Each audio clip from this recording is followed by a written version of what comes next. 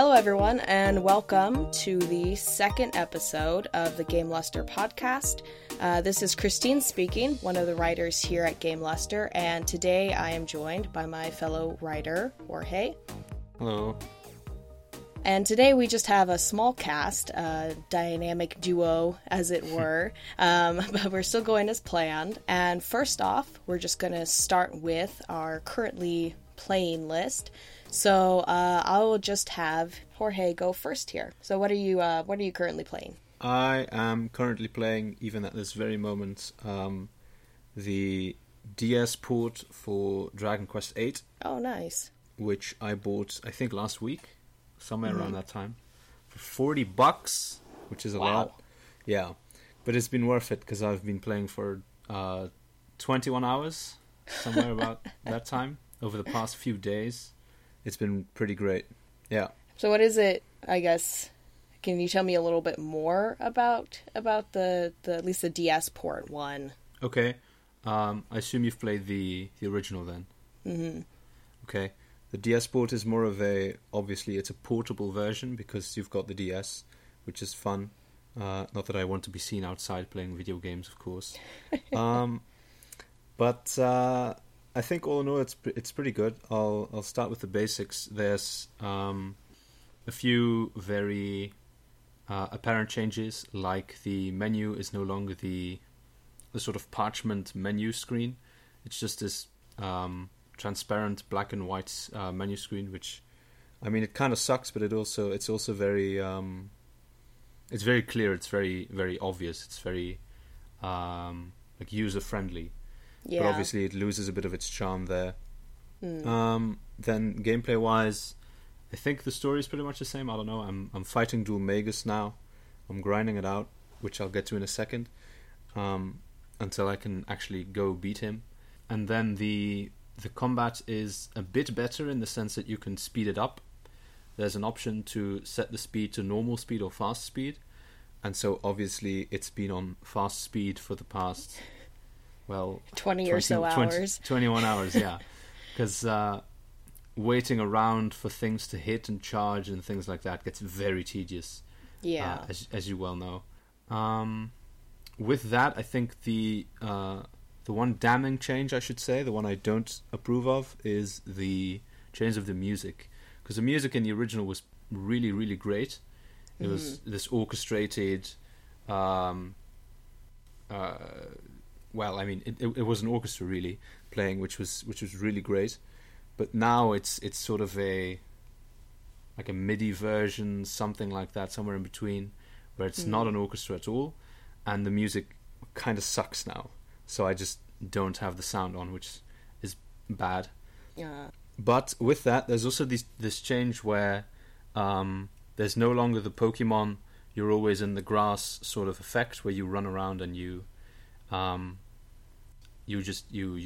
plonked into a combat screen. Rather now the enemies run around on the overworld map, which has some upsides and some downsides. If you're pretty quick, if you know what you're doing, and if you can wait around for a few seconds, sometimes you can avoid most battles, which is great if you just want to run around and look for treasure chests, something like that. Yeah. And it really sucks ass in the long run, because now you're no longer you're at a lower level at specific points than you should be, really, to beat the game.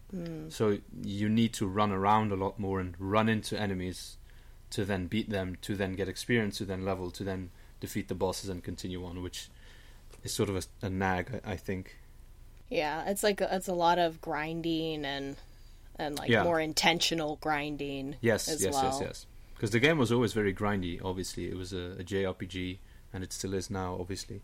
But you'd arrive at Dual Magus and you'd have a fighting chance. You know, you'd be level 26, 27, somewhere around that, and you could beat him if you had some luck and if you knew what you were doing. But now I just tried when I was level 23. I thought, yeah, I've been farming for 2 hours. It should work. And I got wrecked in like 2 turns or something like that. And I thought, yeah, I need to keep going. And so the corollary also is, since you're not getting, you could call it the required XP, you're also not getting the required gold for new upgrades. So you need to farm both experience and gold, so you're twice as weak as you would normally be, because your gear is also very bad, which kind of sucks. So it's just like become more of a farming game than it used to be. It just in general then, because I know sometimes they'll change a lot of things in like DS ports of games. They changed a little bit. I played the Ocarina of Time one. Yeah. Yeah. And I've played, the original, and I played the GameCube version, and then I played the port. And obviously the graphics are something they changed. But they changed some of the items, they changed some of the quests, got rid of some glitches. Yeah. So I think overall the Ocarina one was pretty good, but you never know, like you said, with the music, like I can't imagine them changing the music for a game like that where it feels like that's a big part of the game for a lot of fans. Yeah. Like, even up until recently, when I'm reading late at night or something like that, I'd play the music because it is just that good still. Yeah. And I'd get carried away. I'd need to put down my book and just go up into the music because I'm weird like that. But now I can't do that at all, because the music is it's instantly recognizable as being different and a lower quality, and so you're just turned off completely from listening to the music, and you just don't. You just turn down the volume and you keep on pressing A to attack this one monster that needs to die. Yeah, it seems like the atmosphere isn't as great, but you're still playing it for like 20 hours, so right. It's good enough to continue playing at least. Well, I mean, that's because I know what's coming, of course. Yeah. I know that the kabooms and the kasizzles and the kafrizzles are coming, and all of that's pretty great. I remember doing my personal playthrough when my elder brother and I shared the game on the PlayStation 2, and he was sort of, get the sword on the hero and get the bow on Angelo and all that stuff, and I just did a fisticuffs run as my first run, and it was great. It was amazing. I'm not doing that now, of course, but yeah, I sort of know what's ahead, and I want to go through it again, so that's why I spent the $40, the €40. I don't know if I would recommend it. I'd certainly just recommend getting the PS2 version for anyone playing at home who doesn't have a DS or something like that. Yeah. Oh, one more thing quickly to mention is that the touchscreen is completely inoperable, but it's a map screen always. So the game sort of feels like it's this very accessible port for people who have already played the game, because the map of every dungeon is on there, and you just need to look at the map, which is always there, and you know where to go. So every dungeon is trivial now to go through. It's super so I think convenient. They sort of knew. Yeah, it is. Yeah. It's too convenient for newbies. So I think that was the point. Just make a game for the people who've played it already to re-enjoy it, something like that, on the go, or just to milk their $40, something like that.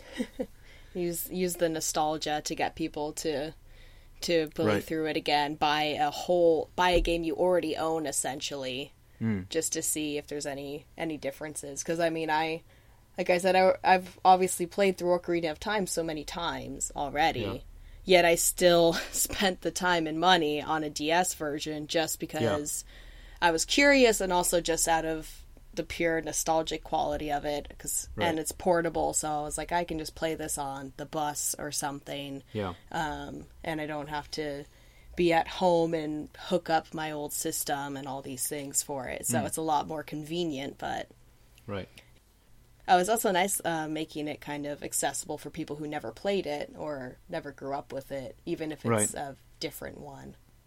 Yeah, but I mean, I probably wouldn't recommend this version to them, because with all the snags of the old one, like the menu screen taking up the entire screen, which now no longer happens, and the menuing being sort of bad, like the items, switching them around, etc., which was kind of terrible, because it was pictures only, and you needed to scroll over to see what's the name of this item, is this the item I need, things like that.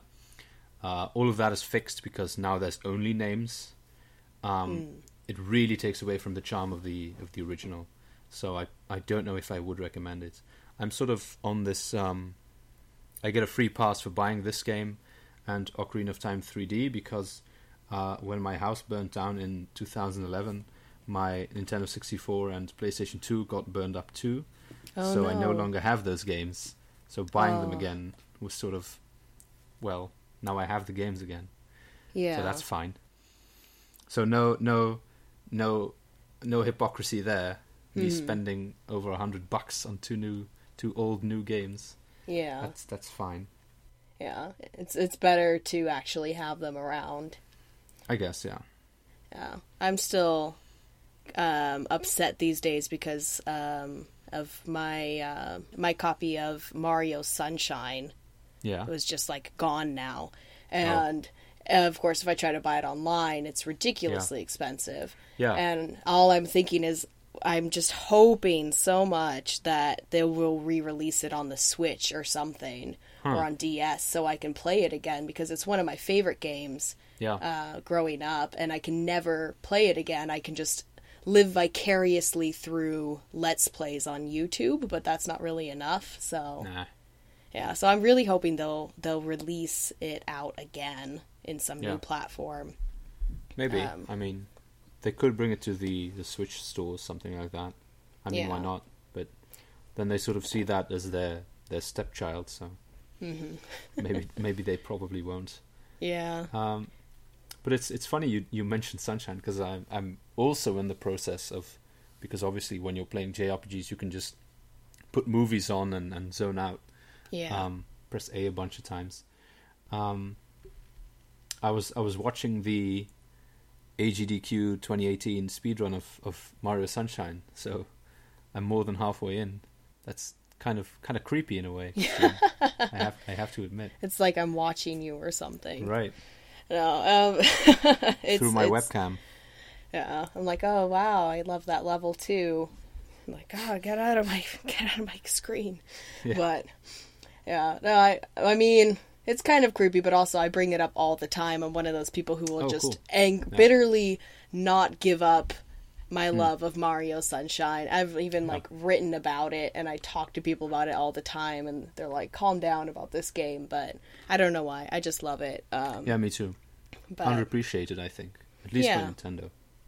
And everyone's like, oh, you know, Galaxy is essentially the same, but it's not. No, I couldn't get into it. Yeah, Galaxy 2 I didn't even finish, so. But, yeah, so speaking of games that I've been playing or enjoying, I guess, I have been playing Broken Age, but I just started. Okay. So I don't have too much to say about it because I just began the game, but it's a really, really beautiful game.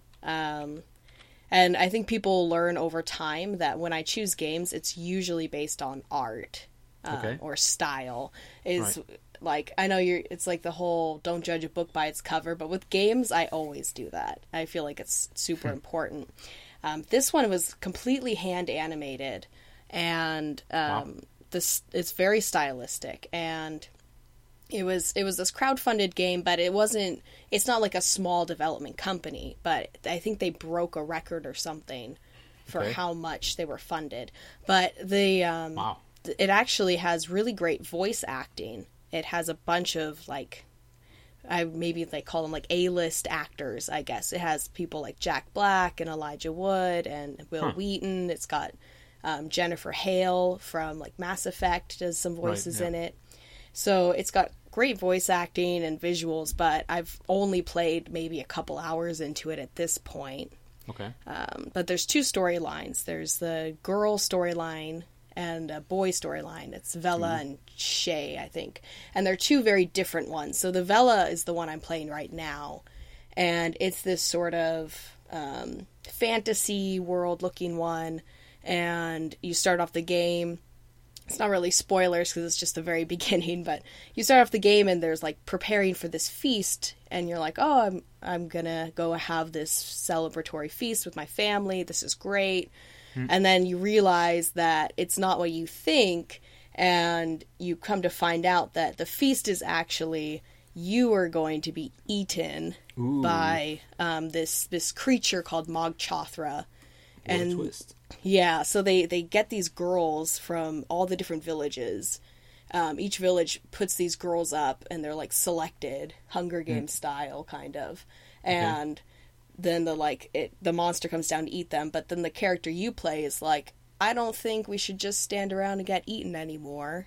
How about I escape and try to kill Mog Chothra instead of just letting them eat people every year? So I just got to the part where she like escapes, and I'm really looking forward to the rest of it.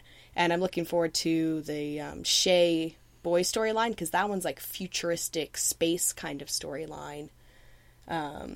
So that one should be pretty interesting. But I think I'm gonna enjoy playing through the rest of it in the future. But for now, it's really great. So I would highly recommend at least checking it out. It's on Steam, so Okay. yeah. Who made it? Because you said it wasn't. It was some big name developer or something. You said.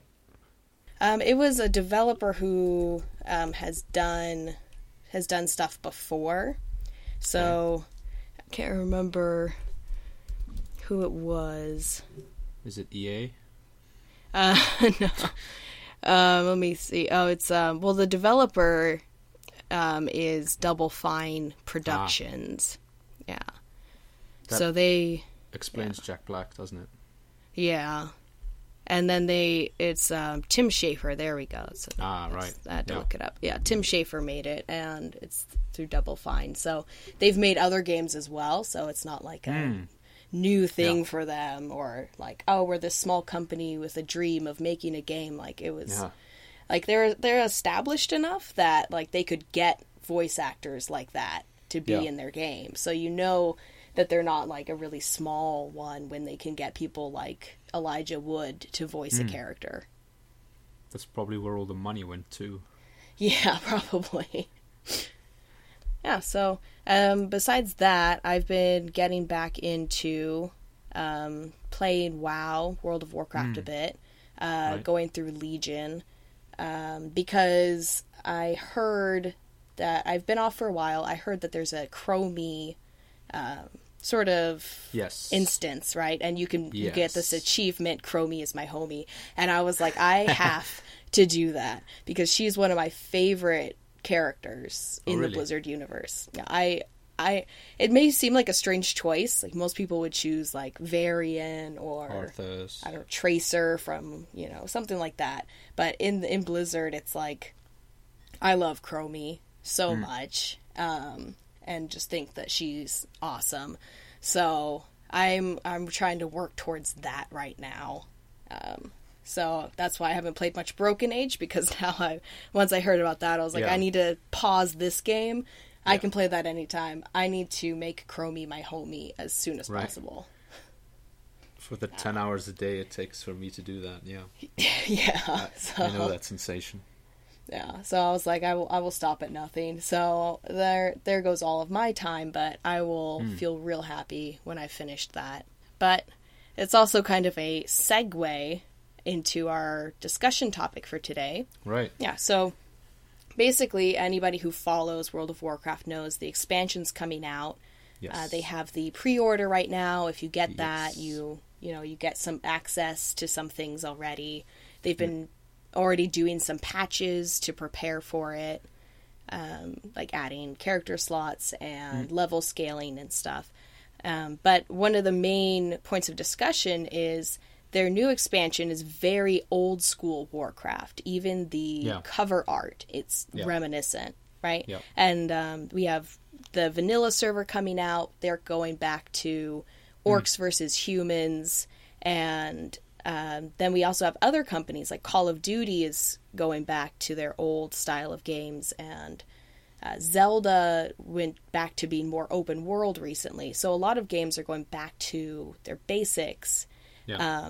And it comes with the question, why are so many companies doing this? Why are they expanding out so far and then going back to the beginning? And why is it fans just eat it up and love it so much? So if you don't mind giving me your take, I know you've written an article before about the Vanilla WoW server and things like that. So what's your take on this sort of, I don't know, going back to their roots that games are doing right now. Well, first off, let me just say that I completely predicted this sort of Warcrafty feel that I think the teaser trailer or the gameplay, the first gameplay trailer had. I was just looking at it, and I had this very like Warcrafty feel, like Warcraft 3, and thinking this is going to be Blizzard saying, look, we're not going to make Warcraft 4, but here is Battle of Azeroth, or Battle for Azeroth, whichever preposition it is. And it's going to be along the lines of an RTS, where you're sort of in there, but you're not the puppet master pulling everyone's strings. I've heard the analogy that you're not the general overseeing the troops, but you're a hero fighting amongst the troops. That's I think the vision that they're going with. Yeah, exactly. And I think I called that on a PC Gamer article, something like that. Obviously, no one gave a shit. No one should. But so I immediately thought it was going to be very interesting. And now that you sort of put it into this perspective, I hate to be cynical about it, but I think in movies we already saw this phenomenon of soft rebooting a movie franchise. Yeah. Sort of like Prometheus was to the Alien franchise, or kind of like Episode 7 of Star Wars. I think some horror movies have it too, where they get the exact same name as the first one did, but with like an updated graphical whatever and some changes to the story, which is not as much a remake as it is a soft reboot, because there's this, it's not really that implicit, it's not in the movie itself, but you can sort of gather from the whole situation that, okay, people want to turn this into, or renew the franchise basically, people want to release sequels to this movie idea and want to keep going with it, almost in the vein of an extended universe, but not quite. And I think it's sort of, it's first and foremost, it's the right time to cash in on nostalgia. Yeah, exactly. Gamers that grew up with Ocarina of Time in 98, and I think Mario 64 in 97, something like that. I think it was first, but it doesn't really matter. Around the same period of Mario 64, now get to experience this sort of dreamy-eyed, misty-eyed Nintendo saying, well, Super Mario Odyssey or Mario Odyssey is the Mario 64 we always wanted to make. Yeah. Had we had infinite resources and the time and obviously the money, but that's resources. And also, the experience. If we knew what we were doing, we would have made Odyssey. And the same is true for Zelda. If we knew what we were doing, we would have made Breath of the Wild. And I think that's part of it, and we should discuss that further in a bit. But there's also this part of those gamers who grew up when they were 7 years old, like me, who played Ocarina of Time for 100 times in their lifetime in the first few years, which is true, by the way. I did play it an inordinate amount of time, finishing it just to finish it again. I know that game like the back of my butt cheek. Those people are now 25, they're now 26, they're now 27, somewhere along those lines. They're settled in a family life, maybe settled in a full-time job, maybe have a career already out of the way, and so they have the time and money again to waste 100 hours on a game that's new because it's been recently released, but that is more or less an old game, really. I think more so in the case of Mario Odyssey, and not so much for Breath of the Wild, because I do maintain that it is a masterpiece, but then I haven't played Odyssey, so I can't comment. But I think that's a very strong element in this. And I think the same is true for Warcraft. Like, the going back to your roots, I mean, that sort of implies a deviation from an original vision, which already sort of says we've made some mistakes, and that's evident in the lack of a growing fan base, maybe even the decline of a fan base, or attention in the media, or sales are down, something like that. It's easy to be cynical, but it's also kind of true. That there is an obvious, I think, attempt to cash in on nostalgia again. Yeah, and it's just like when we're talking about, you going back and playing this game, right? It's this sort of nostalgia thing, Right. and I think you're exactly right. It's people, I think especially people from, 80s, 90s kids, basically there's this sort of nostalgia, and everything is feeding on nostalgia these days. Yeah. Like all the movie reboots, all the game reboots, any food that comes out, like anything, it's just about nostalgia. It's like, oh, look, we made the Pop-Tarts that existed in the 90s. Yeah. Don't you want to eat these Pop-Tarts? Yeah. It's like, I don't really want to, but Right. it's like you're trying to tap into that. Oh, wow, I remember when life was so good, Yeah. and I ate Pop-Tarts and played Zelda, and I just want to do that again. And it's really easy marketing in a way, because it's such an easy emotion Right. to tap into. I mean, as you say, it's easy marketing. I'd go beyond that. I'd say it's no marketing. It's just Yeah. there's this image presented, and then there's this voice that you hear, and that's never really spoken. It goes, "What's the matter, little Billy? Don't you want to sit in your jammies and eat cereal at 10 o'clock and play Zelda again?" That's Yeah. sort of this message that they're sending out, even if that's not the intention. And so it is sort of self-afflicted. It's a self-afflicted wound, nostalgia. Yeah. It's so easy to look back and be like, and think about how times were so good then. Yeah. But then I'm generally positive, but I'm cynical in that way of thinking, I don't think times were really that much better. I think we were just kids. So it seemed better when you're a kid, because you don't really have any problems. And, and we think of it as this was this amazing age in gaming, which it was. There was a lot of obviously very classic games released at that time. Yeah. But I think there's also this element of, wow, things were so great, but it's through the nostalgia filter and through this, I was a child at the time. And sometimes you go back and those things aren't as good as you remember them. And companies have to be careful about that too, because what if you go back and try a game and it's not as good as you remember, or try some new food, like they re-release, I don't know, like Cookie Crisp or something, that the original recipe, and you eat it and you're like, wow, I don't remember it tasting this bad. Some gross Jello tubes that they're like 90s kids will remember. And I think, and they're like, oh yeah. Yeah, 90s kids will remember that as being fucking disgusting. So yeah. And then you try it and you're like, wow, this tastes like shit. Yeah. Sugary goop. And you're like, oh, did it always taste like this? I don't remember. And so I feel like that way about some games, or and also movies. Like I'll go back and watch an old cartoon, and I was like, man, I love this movie, and I ruined it by watching it again, because I realized how much was wrong with it. And I was like, man, I wish I would have just not revisited that and kind of kept my memory pure in a way.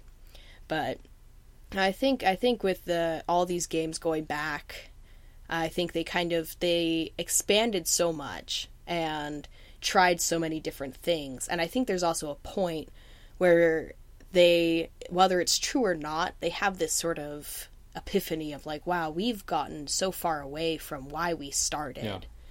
Kind of cliche almost, where it's like, we've released like all these Call of Duties, we've released all these expansions of WoW, we've done all this stuff, and people aren't into it anymore. They don't like all that we're adding. Why don't we just go back to the basics? And then the fans are like, just go back to why I liked the game in the first place. And I think the World of Warcraft is definitely doing that, and they're making it really obvious, because they're going, okay, here's a vanilla server if you want the pure original experience, and here's an expansion that goes back to the beginning. If you played Warcraft, if you played the beginning of World of Warcraft, you can kind of go back to that feeling of Horde versus Alliance. It's simple, easy to grab onto. But I think, though, I mean, we can wax philosophically about how bad nostalgia is all day long or all night long. But the reason I don't really feel bad about it is first and foremost because I'm not indulging in any nostalgic senses. I mean, you mentioned that we want to go back to our youth, sort of with I remember when I was a kid and I liked this movie and now I hate it, or this food, or this anime, or this game, or whatever. And I can't say I have that because my youth sucked, and so I'm completely disillusioned by this whole innocence of the child narrative, this whole rhetoric of when you're a child, and time goes very slowly, and I mean my days go very slowly right now. Yeah. So, and even my weeks, my months, and my years, I'm not at the point where I'm thinking, oh, I wish I was young again, because I'm still young. I'm 24 years old. I'm working my butt cheeks off to reduce my swearing. I'm not going to say ass. Oh shit! I just did, didn't I? Ah, fuck. Fuck. But I mean, so there's not really this sort of, I bought Ocarina of Time because I knew I would like it, yes, and because I have played it a lot, yes, but also because I wanted to play it again, first and foremost, and secondly because I could not play it unless, via emulators and all that sort of illegal stuff.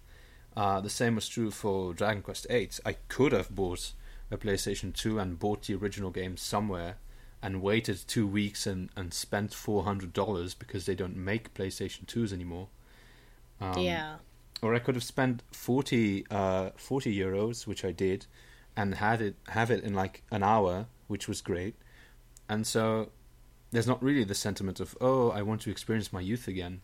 And the same is sort of true with I think the best example is World of Warcraft here, because they have been going back to quote unquote roots since I think 2 expansions ago with the Warlords of Draenor expansion. Yeah. Where they literally went back to Outland before it was shattered, which was then called Draenor, and they called back to Gul'dan. They called back to, what was his name? The father of the guy who caused all of the trouble. It's probably my favorite character from Warcraft 3, but I can't.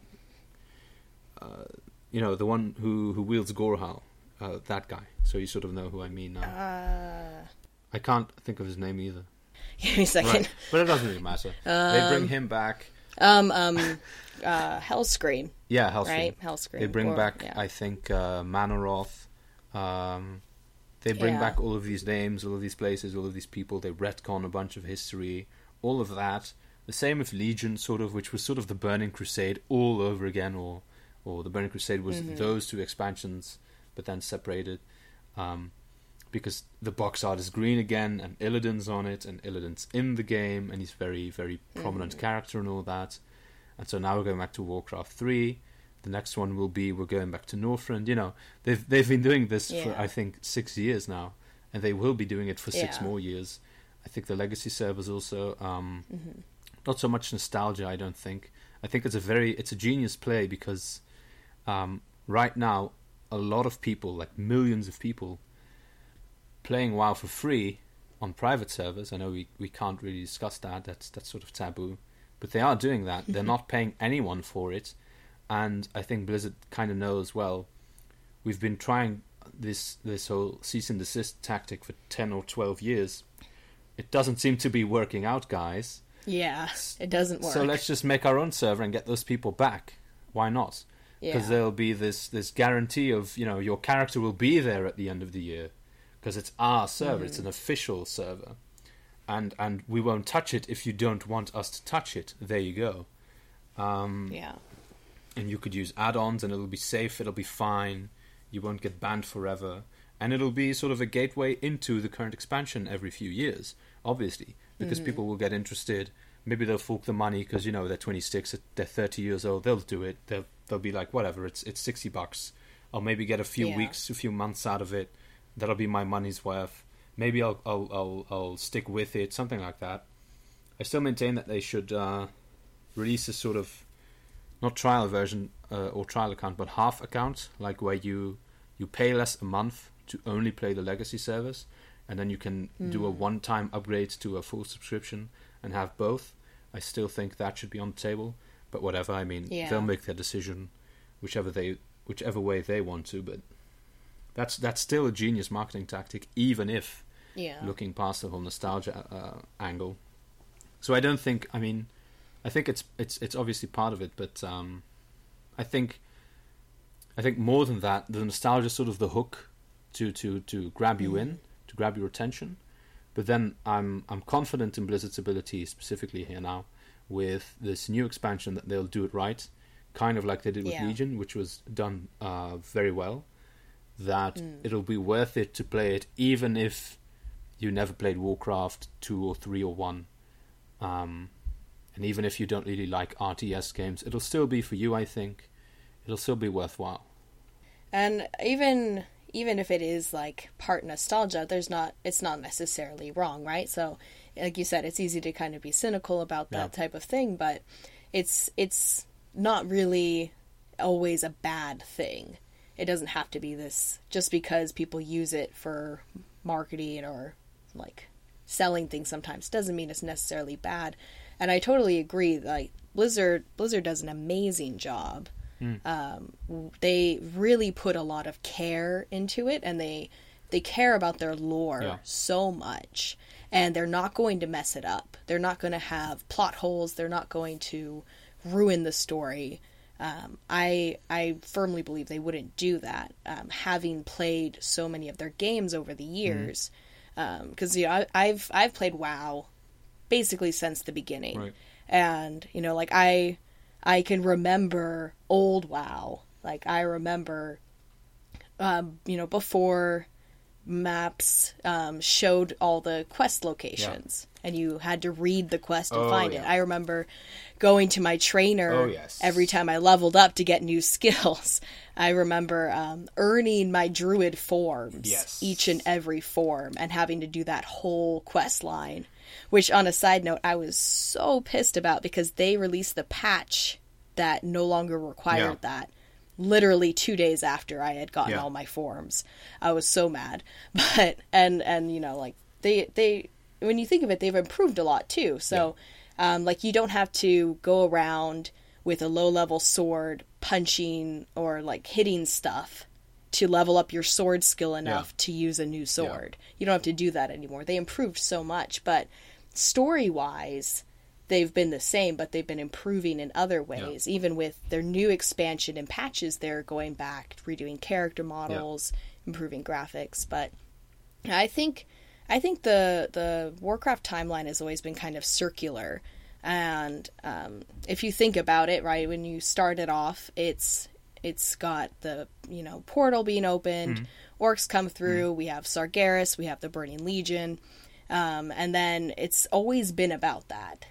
Up until even now with Legion, and they're sort of, okay, now we're doing Legion, let's go back to the beginning again. Let's sort of close it off by going back to the start. Because everyone's like, what's next? But like after Sargeras is gone, it's like, we don't need a what's next. Like, you can just go back and be like, okay, now that all this is done, everyone's devastated, all the loss, all of the things that came up through this story you've been playing through for years. It makes sense why it's like, okay, now the Horde and Alliance, they're just totally against each other again. Like, they're not going to play friends anymore.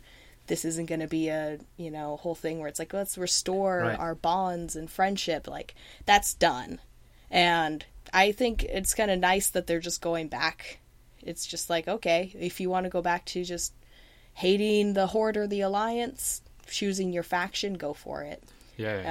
If you miss that aspect of it, just go for it. And, and they're letting people do it in whatever way they want.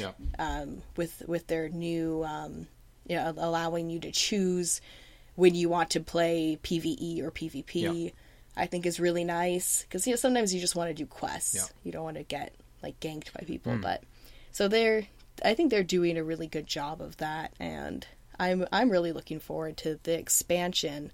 And I really think because it's such a classic story, I think that's why it goes back to the beginning as well.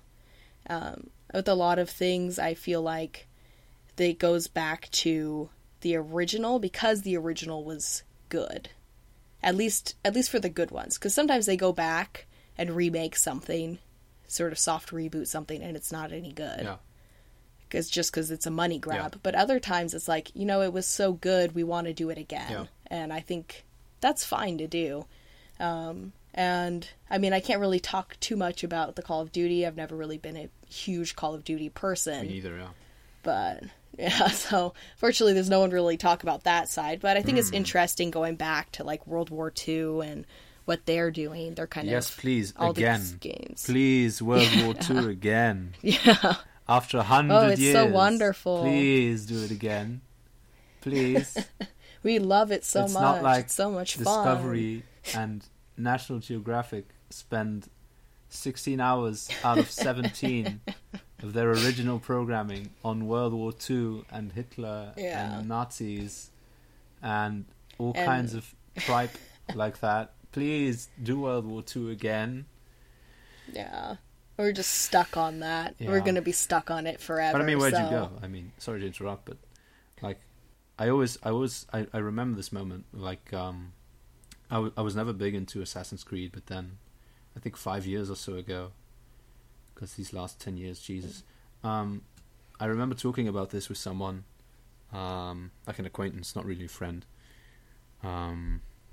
like where to take Assassin's Creed, and I was thinking linearly, like you keep going forwards in time, and I thought it would be very interesting for an Assassin's Creed game to sort of be set in this like Prohibition era, 1930s, 1940s America.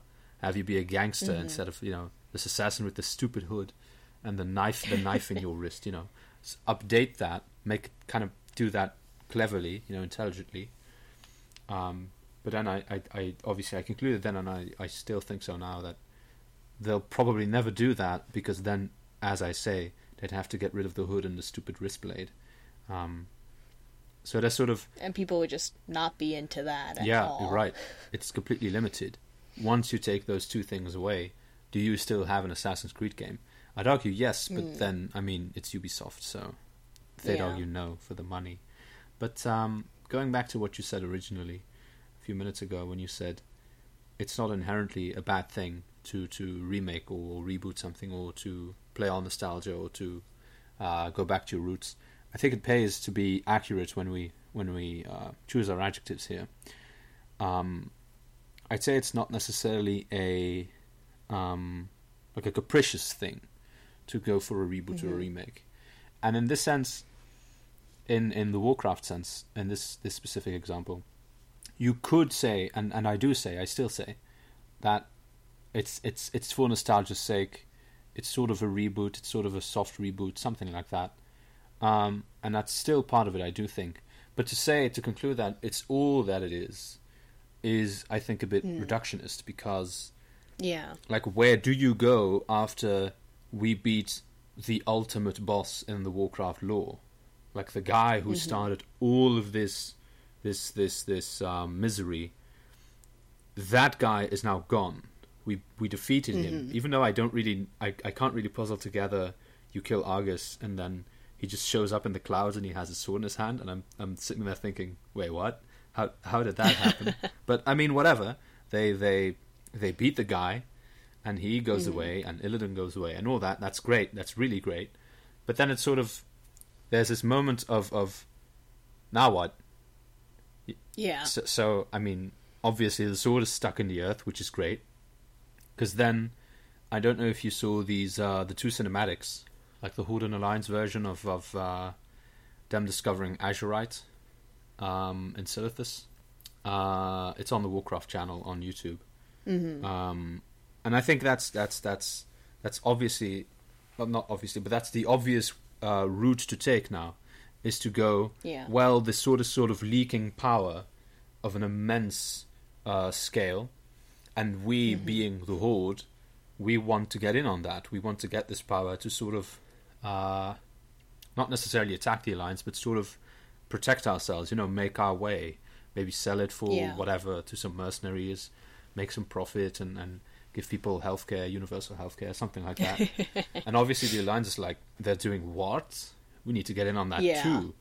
And so you sort of get this link to, as you say, circular to this universal truth about warfare and politics and people's coexisting, which is the fight for resources, obviously. So that's a very simple storyline, but that's also very Yeah. effective because it's as old as time. It is circular in every way because despite their working together and beating this ultimate foe, now that that's out of the way, they can go back to their petty squabbles, which is brilliant. Yeah. It's great. It's a great rest, I think, for people who have been on the sort of high of, I have the Lightbringer or the Ashbringer, sorry, where I have the World Tree in my hand, something like that. I can turn into a purple bear, you know. Now that's sort of gone. This sort of like heightened sense of adventure and stakes, which were very, very high when killing the ultimate boss, the ultimate villain, or beating him, you know, in keeping in the accuracy in my words. Now we can go to this. You know, I just want to kill this goblin over the next 2 years so I can not die. Basically, that's sort of it. It's very humble now. And it's realistic too. Like that's just how the world is, right? And so it's easy to relate to that kind of basic formula, basic story, because we see that in our daily life. We see it in books, we see it in movies. It's understandable. Right. We're like, we get it. We see it in nature too. You want something, they want something. Right. We fight over it. That's it's a very natural thing. We don't just see it in the world, you know, because I think you sort of imply there we see it in the human world, we see it in civilization, but we also see it in nature. I mean, that's animals fighting over food. That's fighting to survive, you know. And in that sense, I think it's a great callback not to the subtitle, which is the expansion, which in my mind, I'm thinking about it, should really be Battle of Azeroth, to just sort of emphasize how small that conflict really is, especially in contrast to the previous expansion, which was called Legion. I mean, Battle for Azeroth, that sort of implies battling Sargeras with the heightened stakes, you know. So I think they're not as self-aware as maybe I'd like them to be. But then simultaneously, it is a world of warcraft, you know. Waging war is sort of this entire world. That's all it's ever going to be, circular, as you say. And so is it inherently a capricious thing to do a reboot or to do a callback or to play on nostalgia? I don't think so when, as you said this as well, when it seems to be going the right way. Yeah. And when it will eventually be a right thing. I think they're not going to mess it up. I think they learned a lot from Legion. I think they're going to be diligent about it. I think it can't really fail because it's going to write itself. It's a bit too easy. Which, you know, we as critics or as whatevers, we can lampoon them for that. But at the end of the day, you know, if it's fun to play or if it's entertaining or if it's worth your while, whatever that means, then it's hard to really complain too much. That's sort of a nitpick at that point. Yeah. I mean, games are about having fun. So if you enjoy it, then, you know, there's ways to nitpick at games and things like that, but are you having fun? Are you enjoying this game? That's what it comes down to. More or less, yeah. I mean, more or less. I could don't take it too out of context. I could expand on that, but that would mean hours and hours of argument and debate. So let's not go there. Let's stick to fun is all that we'll just say yes. But yeah, so I think, and it's never going to be the same, right? Because it's never going to be exactly the same. There's never going to be the same experience when you first bought Warcraft or World of Warcraft all those years ago, installed it, and began playing. It's never going to be like that again. Right. But that's not a bad thing. It can take from its roots and go back to their roots. It's never going to be exactly the same. Yeah.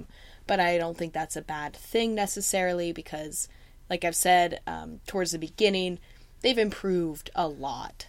And I like that they're going to sort of the base formula, the reason why people love Warcraft and have loved Warcraft. But they're keeping all of their improvements that they've made. Right, yeah. And so I think it's a really good move when you think of it that way. And it goes to what you were saying about games like Odyssey and Zelda, too, because they were saying, you know, if we could have made this all those years ago, we would have. Yeah. But now that we can, we're excited to be able to do that. And I feel like that is a good reason to do this. Right. If the reasoning is we want to, we're running out of money, we need to make something quick, let's make a game like the old one, re-release it basically, Right. and people will buy it. Yeah. I don't think that's a good motivation. But if the motivation is now we have the ability to make the Yes. game, to tell the story we've always wanted to, Yeah. let's go back and tell that story again. Right. And I think that's what really draws fans in. And I think fans aren't really that stupid. Like, we can tell the difference Oh yeah. when someone cares and when it's a money grab. So yeah. I think that's why fans are excited for the Warcraft one, because they're like, wow, I know this is going to be good. I'm excited for it. I know they're going to treat it well. I'm excited to see what they can do now Yeah. with the story. So overall, I'm extremely stoked for it, and I can't wait to play. I really can't. But I think that about wraps it up for the discussion and everything today. So just for signing off right now, do you have any words of wisdom or things you'd like to say to wrap up before signing off today? Don't park your car in the bike lane, is all I have to say. That is good advice. Okay. And I'll say that if you find anything I say interesting, you can follow me on any social platform. Oh, snap, son. Always got to Smash do that like plug. You can follow me anywhere at Kimchi Christy, KIMCHIKRISTY. Basically anywhere. And I'll just say, basically, that if there is something that you like an old game, I think it's worth going and revisiting it. Why not? If you can find a way, if you find your old game, go revisit that, and just, see if it's a really rewarding experience for you. And with that, this is Christine and Jorge signing off of the Game Luster podcast. Thank you so much for listening, everyone.